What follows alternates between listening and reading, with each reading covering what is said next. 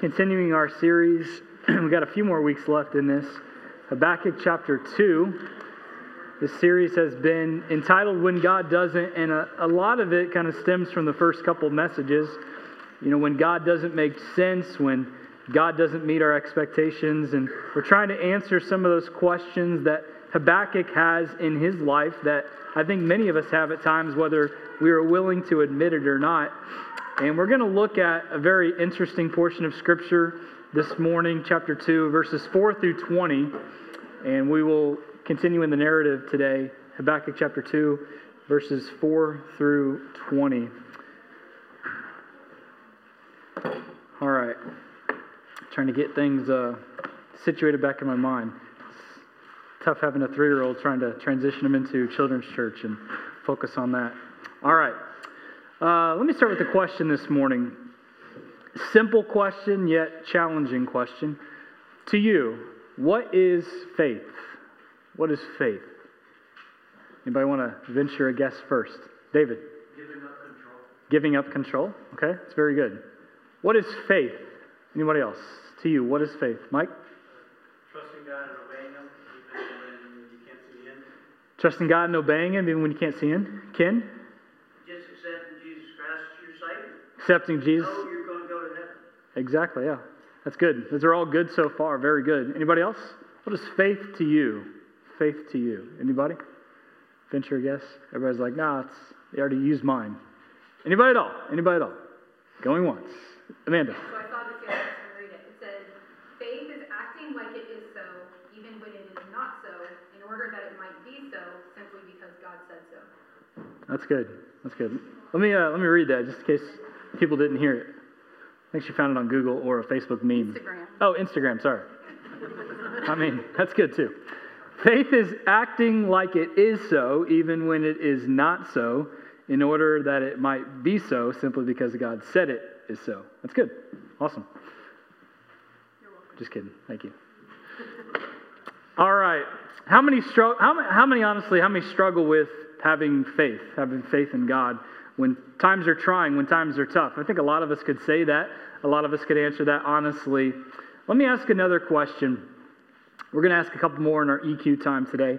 But what does it mean to you? What does it mean to you to lose it all? What does it mean to lose it all? Again, simple yet weighted questions today. What does it mean to lose it all? Christina? You failed. Like you failed. Okay, it's good.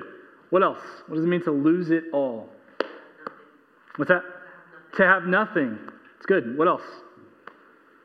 Marcus got anything? I would say, if you were speaking of faith, to lose your control and allow control to take place. Yeah, kind of losing control. That's good. Anybody else? What does it mean to lose it all to you? Man, you guys are all just ready to answer this morning. This is great. This is awesome. You guys get enough sleep last night? Oh, Michael, sorry, I didn't see it. He was like, I got it, something right here. Just raise it up. Stand up. Testify. To squander things away. To squander things away. Are you good at that? Yes. Okay. That's why he's saying that. He's a good squanderer. Any good squanderers out there? All right, we've got a couple of honest people. That'll be next week. No, I'm just kidding. That faith is a very important topic in the Bible and God's Word, and we're going to look at that aspect this morning, but we're also going to look at it in the aspect of losing it all. Now, you know, a lot of people, you think about it, a lot of people would not go to a bookstore and try to find a book, How to Lose It All. Like, anybody would? Probably not, right? You're going to try to find those self-help books like How to Gain It All, How to Have Success in Life, How to Thrive, and all those things. How can I shop more without my husband knowing? All kinds of stuff. You're not going to typically go to the bookstore or Amazon or Kindle, try to find a book, How to Lose Everything. But the reason I'm saying this, because the passage this morning we're going to look at, verses 4 through 20, is really a great warning that God is giving to Habakkuk. Because remember, this is a conversation between God and Habakkuk. Habakkuk is pouring out his heart to God. God has already answered him once, and it wasn't the way that Habakkuk intended that God was going to answer, and he didn't necessarily feel like God was going to answer that way. But it was basically, hey, I'm going to use another evil entity to judge you, to judge the children of Judah. And again, as we've related in our own situation, it would be like God using a very, very horrible terroristic organization to come and judge us as a church or the church in general. So in Habakkuk's mind, it doesn't make sense. And then in chapter 2, as Habakkuk has already again continued to pour his heart out to God and not understanding God's seeming inconsistency for all that is going on, God then answers him and basically tells him some things and explains what he is going to do. But again, God's timing is not always our timing. We have to understand that God does work, and he doesn't put up with injustice. He doesn't put up with people attacking his own. He will vindicate all of that, but we have to wait on his timing. So let's go ahead and start in verse number 4 this morning. Habakkuk chapter 2. Behold, his soul, which is lifted up, is not upright in him. And this is kind of where we left off last week. But the just shall live by his faith. The just shall live by his faith. Again, as I mentioned briefly last week, this was kind of a calling card in the Reformation. Martin Luther and others use this verse that is actually used in the New Testament by the Apostle Paul. I think it's in Romans and Galatians, where he talks about the just living by their faith. And we're going to explain that just a little bit this morning before we dive into it. But then in verses 5 through 20, verses 6 through 20 really, God gives a series of woes, or really you can say this, it's a series of warnings that what is going to happen to Babylon, because Babylon is a wicked nation. They have done some wicked, unjust things, and Habakkuk knows that. God knows that. He's not put it off, in the back burner and, hey, it doesn't really matter. No, he knows that. So he is giving warning to Habakkuk of what is going to happen if Babylon continues down this path, but really also for Judah. If you continue down this path, there's something that is going to happen to you. And really, the application, we can apply the Bible in so many ways to us. We have to realize that it is written to a specific group of people, but the application is still true today. And really what we're going to see today is 5 different warnings or woes of what happens if you don't trust God, if you don't cling to him in faith, if you don't give your life to him, and if you live for yourself instead of living for God, these things are going to lead to your demise. Habakkuk had been struggling with the idea, is God fair? Why would God do such a thing? His suffering and what God was saying did not make sense. Many of us understand suffering in our own way. Corrie ten Boom, she knew something about suffering as well. She lived with a very courageous faith, and upon emerging from a Nazi concentration camp, she said this: "There is no pit so deep that God isn't deeper still." It might seem like our pit is very deep and we can't escape it. God's not listening to us. But the truth is, God does hear. He does listen. And Corrie ten Boom picked a very apt analogy, because pain and tragedy is a pit. For some, it appears bottomless.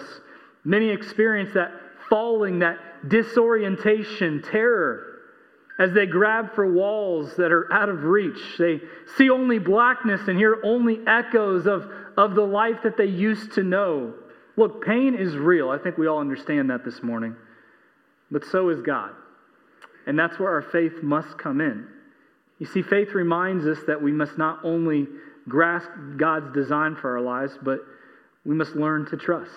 We must learn to believe.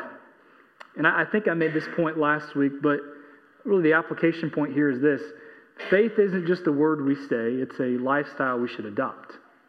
It's not just a word we say, it's a lifestyle we should adopt. And that's what God is trying to get across to Habakkuk here this morning. Let's go ahead and pray, and then we'll continue on. Heavenly Father, we love you. We thank you for this day. And Lord, I pray that you would help me as I preach your word this morning. God, you've showed me so much already in the 3 or 4 weeks that we have done this series. Lord, I pray that you'd help our church, the ones that are here, the ones that are watching online or maybe listen to it later. God, I pray that you would help them to understand this very simple, challenging message today from your word. Lord, if we continue down the path of sin, of selfishness, of covetousness, of greed, it's going to lead to our destruction. So God, I pray that even when things don't make sense, help us to continue to have faith in you, that you will work things out for your good and glory. And everything in this earth is to promote your glory, to advance your kingdom. And we have to realize that we are not put on this earth for ourselves. We are placed on this earth for you. And you see the injustice. You see all of the turmoil, the strife, the tragedy, the pain that many Christians have to suffer through and endure, the heartache. And Lord, I pray that you'd help us understand that if there are evil entities out there that are attacking Christians and attacking the church and doing things that don't make sense, and in our mind, God, when are you ever going to punish them? We have to realize this Habakkuk will, and is starting to, as we finish this passage today, that your timing isn't always our timing, but you have a plan and you have a purpose.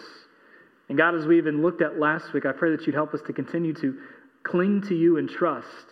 As the illustration of Blondin was given, all we must do is stop trying and cling to you and trust and realize that you are our Heavenly Father and you have a purpose, you have a plan. Heavenly Father, we love you, and I pray that you bless again. In Christ's name I pray. Amen. Again, faith is not just a word we say, it's a lifestyle we adopt. You know, faith is a lifestyle that is opposite of being puffed up. And what I mean by that is being puffed up in our pride and deepening our own resources. It has been well said that faith is not believing in spite of evidence. It is obeying in spite of consequence and resting in God's faithfulness. You see, faith moves people from doubts, from fear, to confidence and trust. And there are a lot of people in our society today, because we can make the application to us, there are a lot of people in our society today that are very fearful of what is going on in the world. There's a lot of people in the church that are very fearful of what is going on in the church, and is the church going to continue? Is the church going to even make a difference in this wicked, unjust society? Well, this is where our faith comes in. And that's where God is saying to Habakkuk in verse number 4, and here's the first point of emphasis that we have to make this morning. By faith you live. By faith you live. He says in verse 4, the just shall live by his faith. You know, the thing I love about God, he gets right to the point. You know, a lot of times Sundays and Wednesdays, you know, as I'm sitting over there and kind of reviewing, just kind of going through again my notes, Nate kind of scrolls through. He's like, you're going to preach all that? It's like, Dad, you don't need to preach all that. You don't need to give them everything. You don't need to explain everything. I'm like, Nate, I do need to explain some things. But when God gives us things, He does explain it, but He doesn't always give us, 100 points. Here's the 100 points you have to follow. He gets right to the point of what it is. Now, we try to explain it as a preacher to help us understand, but He doesn't give a 10-point answer for Habakkuk. He simply tells him to trust me, to follow my instructions. And you think about this verse, the just shall live by his faith. How can one be counted or numbered among the righteous? The answer is simple. Faith. It's not the deeds of the righteous man that save them. The Bible says in Ephesians 2:8-9, we are saved by grace through faith. That not of ourselves, it's the gift of God, lest any man should boast. And you think about it, this is a powerful promise today in trying times. As we ponder the prospect of terror, of the coronavirus, of our national debt skyrocketing, of all kinds of things in this world, what we have to realize is that we have to have faith in God. We have to have faith in God, because by faith we live. Now, here's the point. Faith in what? You see, as I've said many times before, faith must always have an object. So who or what is the object of your faith? For some, it's their job. For some, it's money. For some, it's a relationship. For some, it's a lot of different things. But as a Christian, the object of our faith must always be God. Plain and simple. In Habakkuk, God, how could you use Babylon, this wicked nation, to judge Judah? I mean, yes, I understand that now we have our problems. I get that, Lord, but they're so much worse than us. And that's what we do today.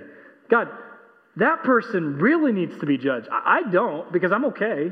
I know what I'm supposed to do, but they really need to be judged. And again, faith needs an object, but here's what God is trying to teach, and what He's going to teach him today. Don't worry about Babylon, because they're going to get theirs, really is what God is saying here. They're going to get what is coming then. So don't worry about Babylon.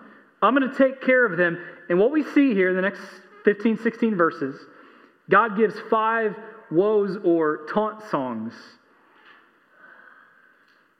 And really, these 5 warnings are prevalent in our society today. You see, God is confirming that this mighty empire will be brought down. And and I want you to write these things down, and we'll try to make an application quickly and probably even a little bit more in our EQ time today. Look at verse number 5. Yea, also because he transgresseth by wine, he is a proud man, neither keepeth at home, who enlargeth his desire at hell, and is his death, and cannot be satisfied, but gathered unto him all nations, and heapeth unto all people. Verse 6, a lot of the wording, it's difficult to understand. That's what we'll try to explain it here. Shall not all these things take up a parable against him, and a taunting proverb against him, and say, Woe to him that increaseth that which is not his? How long? And to him that ladeth himself with thick clay. Shall they not rise up suddenly that shall bite thee, and awake that shall vex thee? And thou shalt be for booties unto them, because thou hast spoiled many nations. All the remnant of the people shall spoil thee because of men's blood, and for the violence of the land, of the city, and of all that dwell therein. So the first warning that God is giving to Habakkuk of what Babylon struggles with, and really what Judah and we struggle with today, is the warning or the sin of extortion. The sin of extortion. You see, this perfectly describes the Babylonians. When they took a city, they plundered it. They plundered its silver, its gold. They took their crop, their cattle. But, and most of us that have studied history, we know this, when another empire came in, they took what was not theirs, right? It wasn't theirs, but they took it because they wanted it. And here's the truth. We do the same thing today in our society. Someone else has something we want, so I deserve that, right? You give it to me. And really, this is what Babylon is all about. That they're going in, they like something else. You know what? I like that. I want that, so it's mine. It's not yours. I don't care if you worked for it. It's mine. And that's how they grew rich, off the really misery of others. And the Babylonians were consumed by their own selfish ambition. And really, this isn't the message today, but many of us can be so consumed with our own selfish ambition of always trying to gain more and more and more. And we'll look at that the next point here in just a second. But they stopped at nothing to acquire wealth and expand their kingdom. They had a stockpile of stolen goods that they plundered and took from helpless individuals. And God warned them that the owners of this wealth would one day rise up against them, condemn them, and collect what was due. Verse 7 is basically telling us that the mockers will be mocked. The ones that have plundered will be plundered against. It's a basic law of the Bible and the universe that whatever you reap, you will sow. And the warning is this, that the victimizer will become the victim, or the plunderer will be plundered. So the first sin, the first warning is the warning of those that use extortion. The second warning, let's continue on. It's the warning against covetousness. Look at verse number 9. Woe to him that coveteth in evil covetousness. Now we can talk a lot about covetousness. One preacher says this about covetousness. He says, covetousness is desiring something so much, listen to this, that you lose your contentment in God. Just let that sink in for a second. Covetousness is desiring something so much that you lose your contentment with God. He continues, he says, the opposite of covetousness is contentment in God. Is it wrong to want things? No, there's nothing wrong with wanting things. But here's the problem. Sometimes we want things so much that we covet after it, and we're going to do anything to get it. And we'll even hit on this here in a second, and even later. And here's the problem with a lot of us today, even in our church in America. We'll covet something so much that we realize, you know what, I don't have the money for this, but I have a credit card. So then we go into debt. Now, again, I've struggled with this, you've struggled with this, many struggle with this even greater, because I deserve this. I mean, I'm an American. I'm a Texan. I deserve all of this stuff. Everything on Amazon, they shouldn't have put it on there if they didn't want me to have it. Or whatever else that you use, right? Again, for me, it's like,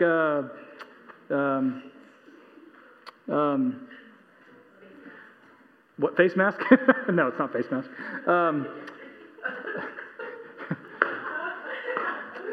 All right, let's go ahead and pray and dismiss today because it's getting out of hand.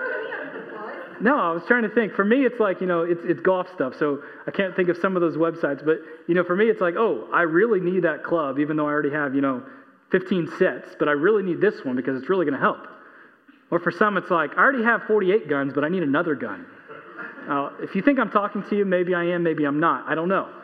But whatever it is, I need another pair of shoes. Thank you, Amanda. Appreciate that. I can only wear one a day, but I need at least 365, right? Exactly. So, this is good. So you see where I'm going, that covetousness really, it destroys us as individuals and it destroys nations. But again, covetousness is opposite of contentment in God. Is it wrong to have things? No. Is it wrong to want things? No. But the problem is that we covet something so much that even the Bible talks about it leads to sin, and oftentimes it leads to death. It leads to destruction. And you think about that. Do we really have contentment in God? Or do we believe that we'll find it when we buy that one more thing? If I just have this one thing, if I just have this, what's coming to my mind? Hummer. I don't know why that came to my mind. I'm just kidding. I'm just giving a hard time. Hummer. For me, it's like, a nice new truck or something like that. If I just have this, everything will be good. If I just have the iPhone 48 with 68 cameras, everything will be great. Even though the camera's going to break, they're not going to mess up. Covetousness, it's always wanting more and never being satisfied. That's the point I'm trying to make. The point I'm making is all of us, myself included, we're never satisfied with enough. You look at, and I've used this illustration before, but you look at sports. They win the championship and immediately, it's before like I'm going to Disney World, it's like, you know what? We got to work for next year because we got to win again. Because one championship isn't enough, 2 is not enough, 5 is not enough, 10 is not enough. We need more and more and more. When does it stop? You think about your own home. When does it stop with the stuff that you acquire? How many have a lot of stuff in your attic and in your garage? I remember us, and again, most of it is me as well as Amanda, but when we first got married, we were like, you know what? We're not going to be those people that just have a bunch of junk in our attic. We had great intentions. But then life happened. And kids, but it was like, we got to decorate for Easter, and we got to decorate for Christmas, and Kwanzaa, and Valentine's Day, and St. Patrick's Day. I don't even just, random holidays. You just acquire things. And then you acquire more and more and more, and Amanda is good about when she acquires more, she usually gets rid of more. I'm bad about I acquire more, and then I just keep it and put it in a box somewhere. Exactly. We're getting completely offhand. But the point I'm making is that we wrestle with this.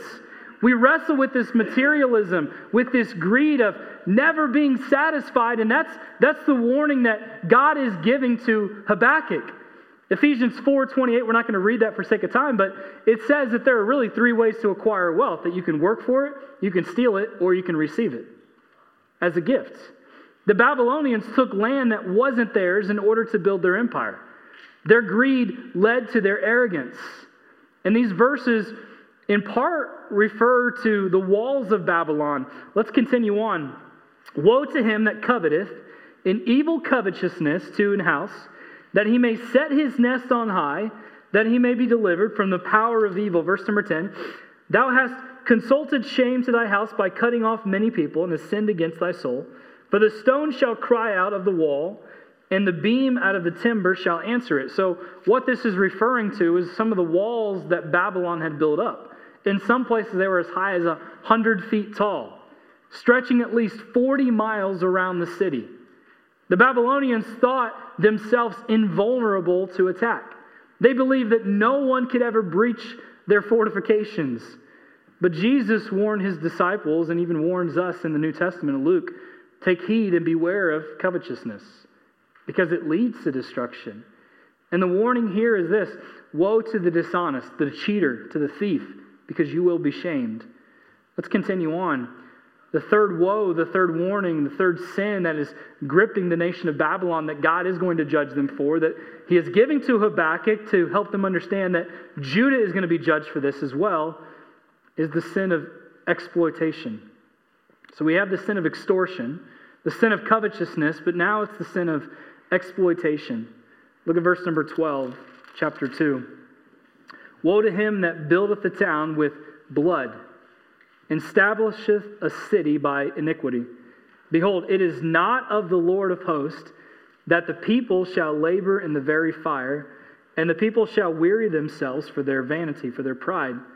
For the earth shall be filled with the knowledge of the glory of the Lord. So God kind of pauses here and redirects it back to him. For the earth shall be filled with the knowledge and the glory of the Lord as the waters cover the sea.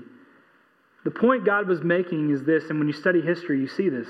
Babylon was built by bloodshed, by the blood of innocent victims. And Babylon was very proud in what she had built. But God said it's not going to last. It's only going to fuel the fire. The city of Babylon was an architectural marvel, but their great projects were for nothing. And again, this aptly and mainly applies to Babylon, even to Judah.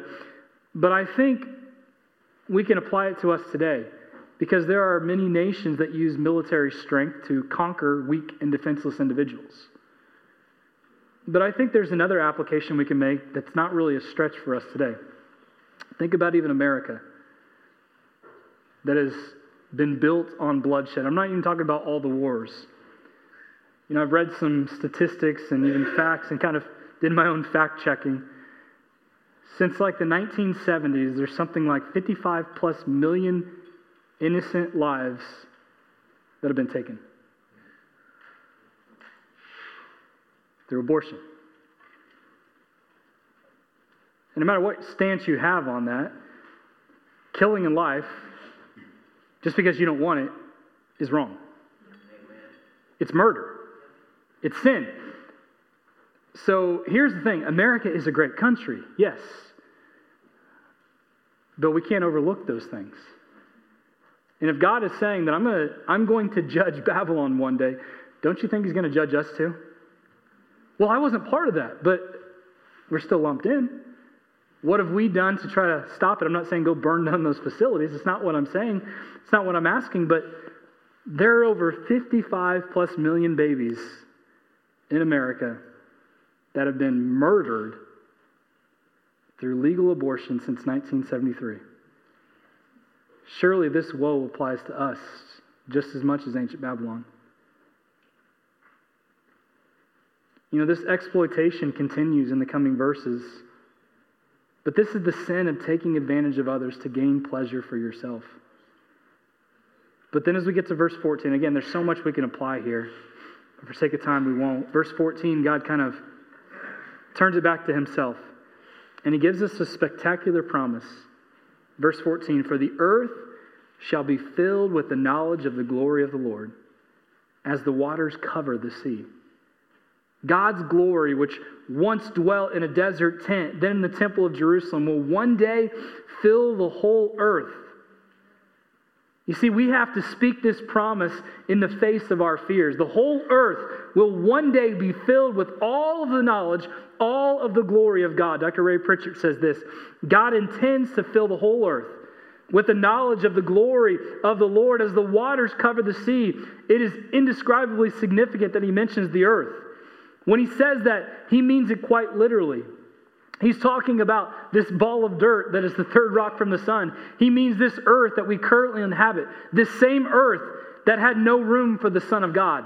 This same earth that mocked his words and doubted his character. This same earth that refused to believe he was the Messiah, that falsely accused him, that preferred to let a guilty man go free over an innocent, that hated what he stood for, that accused him of being in a league with the devil, that beat him without mercy, that made him carry his own cross, that crucified him between two thieves, that watched him die in agony. That same earth will one day be filled with God's glory.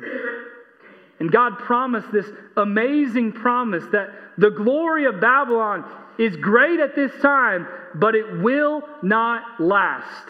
But what will last is God's glory. And that's what we have to take heart in. That's what we have to take hope and find hope. Certainly the Lord was glorified when Babylon fell before their enemies in BC 539. He will be glorified, as we'll get to in Revelation, when Babylon, the world system, will fall. When Jesus Christ comes to return and establish his kingdom, then God's glory will indeed cover the whole earth. And here's the point of emphasis that we have to make. We cannot exploit people made in God's image and expect to escape God's judgment. It may take time, but eventually the judgment falls. You see, we're not there yet, but there will be a day when injustice is gone.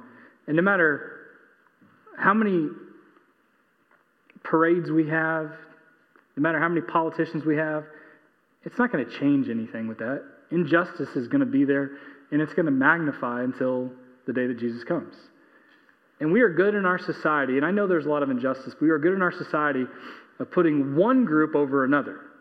But there's more than just two groups on this earth. There's a lot of ethnicities. There are a lot of people and cultures that have suffered through injustices, but we like to just excuse them and let's focus on one or two.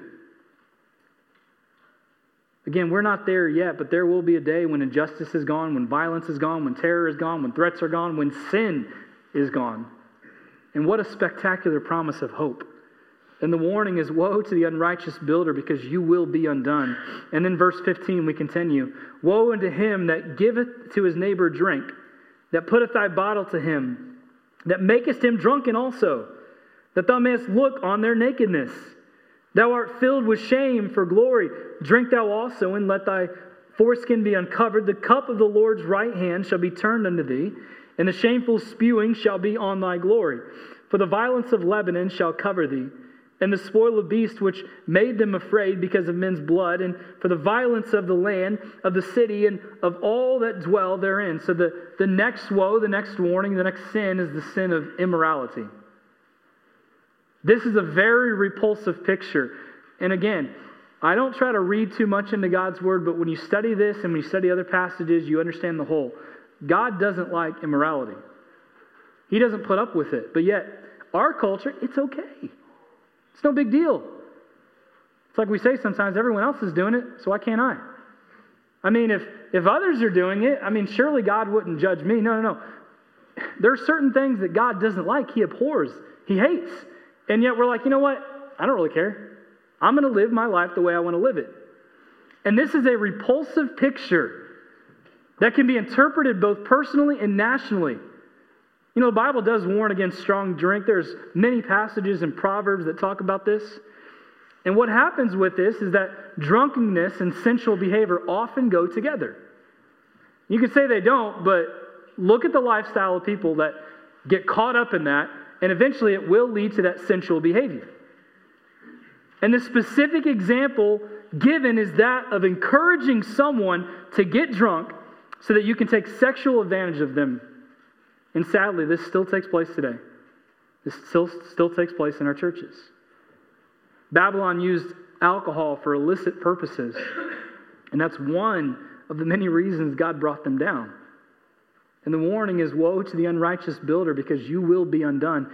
And then the final woe, and again, there's so much that we can unpack in these, but we don't have time. The final woe, the final warning, verse number 18. What profiteth the graven image that the maker thereof hath graven it, the molten image and a teacher of lies, that the maker of his work trusteth therein to make dumb idols. Woe unto him that saith to the wood, awake, to the dumb stone, arise, it shall teach. Behold, it is laid over with gold and silver, and there is no breath at all in the midst of it. Verse 20, but the Lord is in his holy temple. Let all the earth keep silence before him. This final woe, warning sin is the sin of idolatry. And I've talked about this before in depth, and there's so much here. But idolatry at its core is blasphemous because it directs worship to anything but the one who truly deserves our worship. And Paul gives a pretty good description of what idolatry is in Romans chapter 1. where he states that they worship and serve the creature more than the Creator. You see, we've been talking about this on Wednesday nights as we've looked at that beast from the sea and the beast from the earth, the false prophet, the Antichrist, and the great dragon, that pseudo-trinity. And we looked at the fact that Satan, everything he does is to counter God. He is a counterfeit. And when we think about it, idolatry, idols are nothing more than counterfeits. They are, get this, dead substitutes for a living God. Dead substitutes for a living God. I want you to write this passage down because there's so much in here, we don't have time for it, but Isaiah 44, verses 9 through 20. Reference that sometime. You know, Isaiah gives one of the clearest expositions of the folly of idolatry in the whole Bible. And that's where Habakkuk is getting at in verse number 19. Woe unto him that saith to the wood, awake, to the dumb stone, arise. It shall teach. It'd be like, hey, speaker, come up and speak. Like, it's not going to do anything. There's no life. There's no life in this piano. There's no life in this platform. There's no life in those chairs. And the idol worshiper cannot even realize that his idol is nothing more than a fantasy. And people today, like, well, I'm not an idol worshiper. I don't have this statue on my shelf and I bow myself down to it, 3 times a day and pray to it. But again, idolatry is anything that we put before God. Anything. Anything that takes the rightful place of God is an idol. Because it's a counterfeit. It was never meant to sustain. Babylon was blinded by its own idolatry. And in due time, they would incur divine consequences for trusting in false gods. Here's the application to us today. You see, we've gone above and beyond statue worship. The way we elevate and worship politicians and athletes and rock stars and pop culture, we have put people up to be idols, to be gods that were never meant to be gods. We've elevated social positions to idolatry as well as vocation and achievement. This goes back to Habakkuk 1 verse 11 where the Babylonians, God says that their God was their strength. For some of us today, our God is our own strength, our own power, our own accolades, our own achievement, our own vocation, our own money, our own wealth. Do we need to continue? You see, we have elevated other things ahead of the true and rightful place of God. And again, that's why there are problems in our society. That's why there are problems in church, because at the core, most of us, honestly, and I'm not trying to be mean, but most of us are idolaters. It's been a problem since the garden. It's going to be a problem that is going to continue even further to the book of Revelation when the end times come. Well, I'm saved. I'm not an idolater, but let's just look at your life. Let's look at my life. What is truly most important to you? My family is most important. God designed the family. But what comes before the family? God. Our relationship with Him. And some people do that. They elevate a spouse. They elevate their children. They do everything for... Am I saying you shouldn't do anything for your spouse? You shouldn't do anything for your children? No. But we elevate people ahead of God, and then, you know what? I just don't have time for God this week. I don't have time for God today because I'm so busy about this. Again, it goes back to the Ecclesiastes series. Remember that? Balancing? Anybody remember that? Some of you here? Here's what we do. There are certain things in our life that are glass plates. I don't have a glass plate that I can drop and throw today, but we have certain glass plates that are breakable, right? That if you drop them, they're going to break. Those are the ones that we have to keep, in a sense, spinning. But what we do is we neglect the glass plates, the important things, for the plastic plates. That if they fall, whatever. And the most important glass plate really is our relationship with God. Now, family is important. The church is important. All those things are important, don't get me wrong. But here's the thing. Here's the truth. We can put good things ahead of the best thing. And the best thing is God. I'm not an idolater. I don't even know why you keep preaching on that kind of stuff. You are. Because I am. And I struggle with this just as much as you. And God has to, in a sense, slap me upside the head sometimes to help me understand that, hey, you've been putting this ahead of me. the time that you should be spending with me so that you can thrive and understand what it means to be a Christian and live on mission, you're not doing that because you're so focused on this. And I'm not against work, and I understand there are times where you have to work more. I get that. That's not what I'm saying, but there are times when people just willingly choose to put their work ahead of God for months and months and years and years and years. And I've seen it growing up in the ministry that sometimes people take a job knowingly it's going to take them out of church for a long, long period of time, and they think that's okay. It's quiet.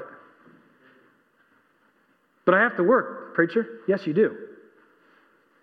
But don't you think God can provide for you in other avenues? Very quiet. You see, we elevate things that were never meant to be elevated. And trust me, I get there are times and seasons where there's no escaping it. There's no escaping the work that you have to do. That's important. But, and I'm not trying to be on a pedestal here, but if God sent his son, Jesus, to die for the church, to give his life for the church, don't you think he thinks it's important? So then what are we doing when we say it's not that important and I'll come and go whenever I choose?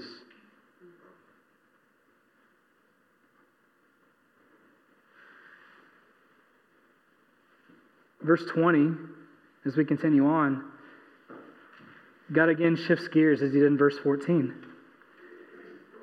He had talked about and really laid it out there.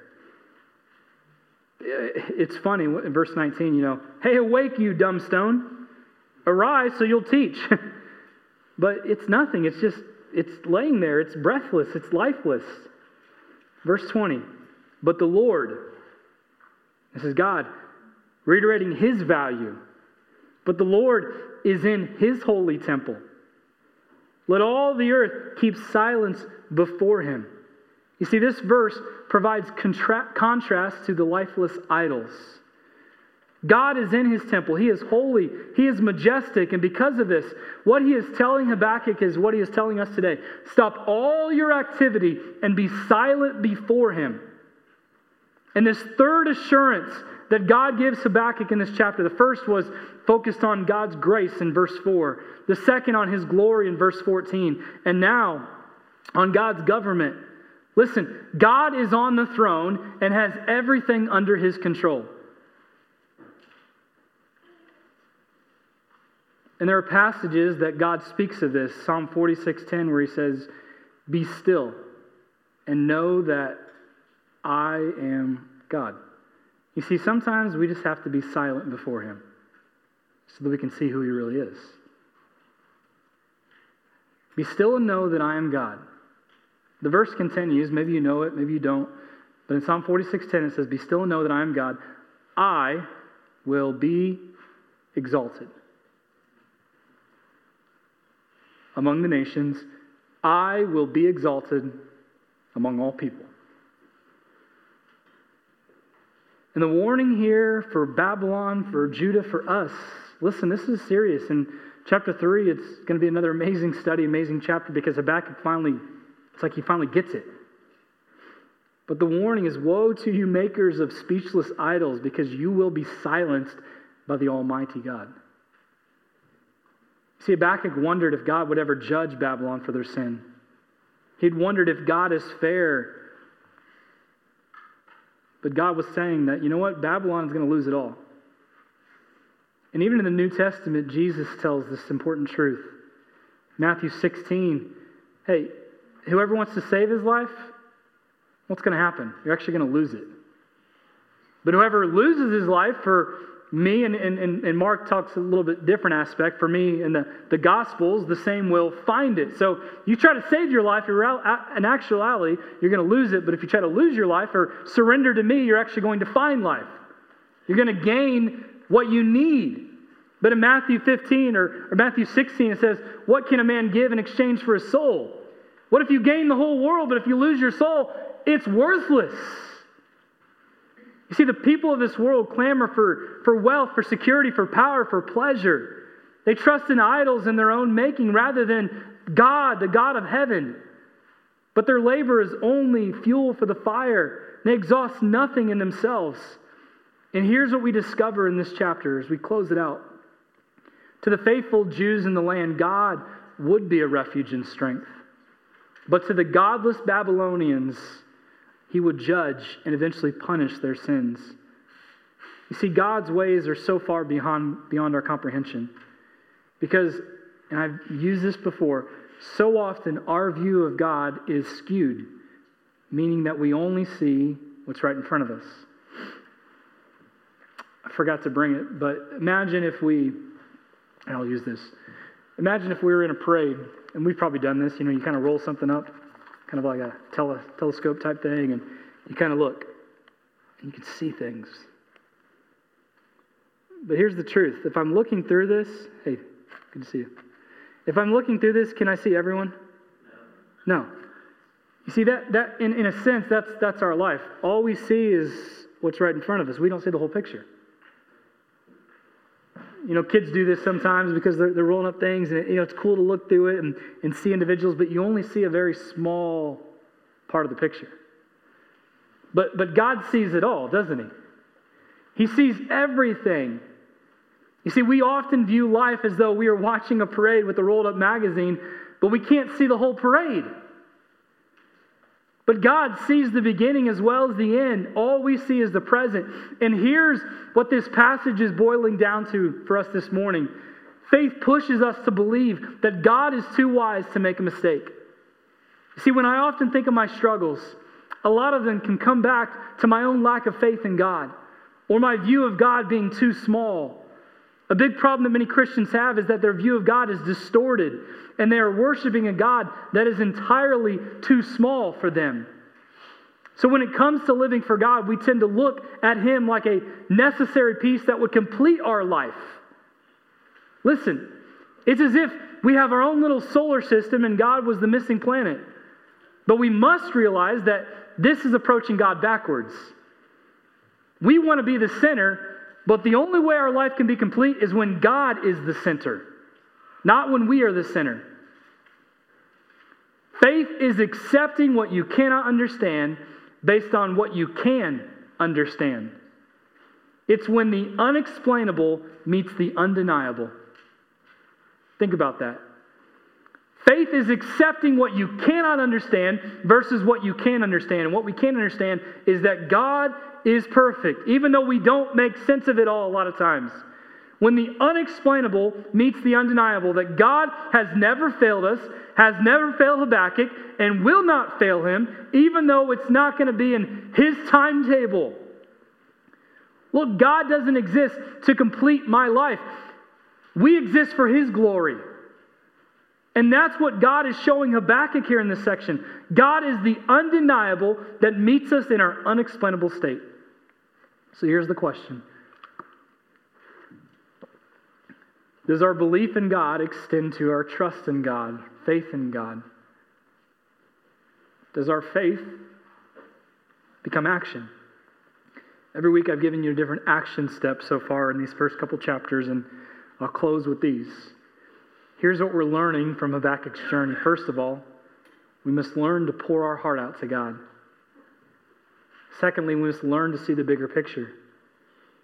Thirdly, wait for His reply. Fourth, cling to Him in trust. And again, finally, this week, believe that God is too wise to make a mistake. Never once has God failed us. He's always been faithful. There's so many songs that are just running through my mind, and even songs I was listening to this morning as I was just trying to prepare my heart. Never once has God let me down. And that's the point that he's trying to make to Habakkuk in chapter 3, just an amazing chapter. A song, prayer from Habakkuk's heart to God.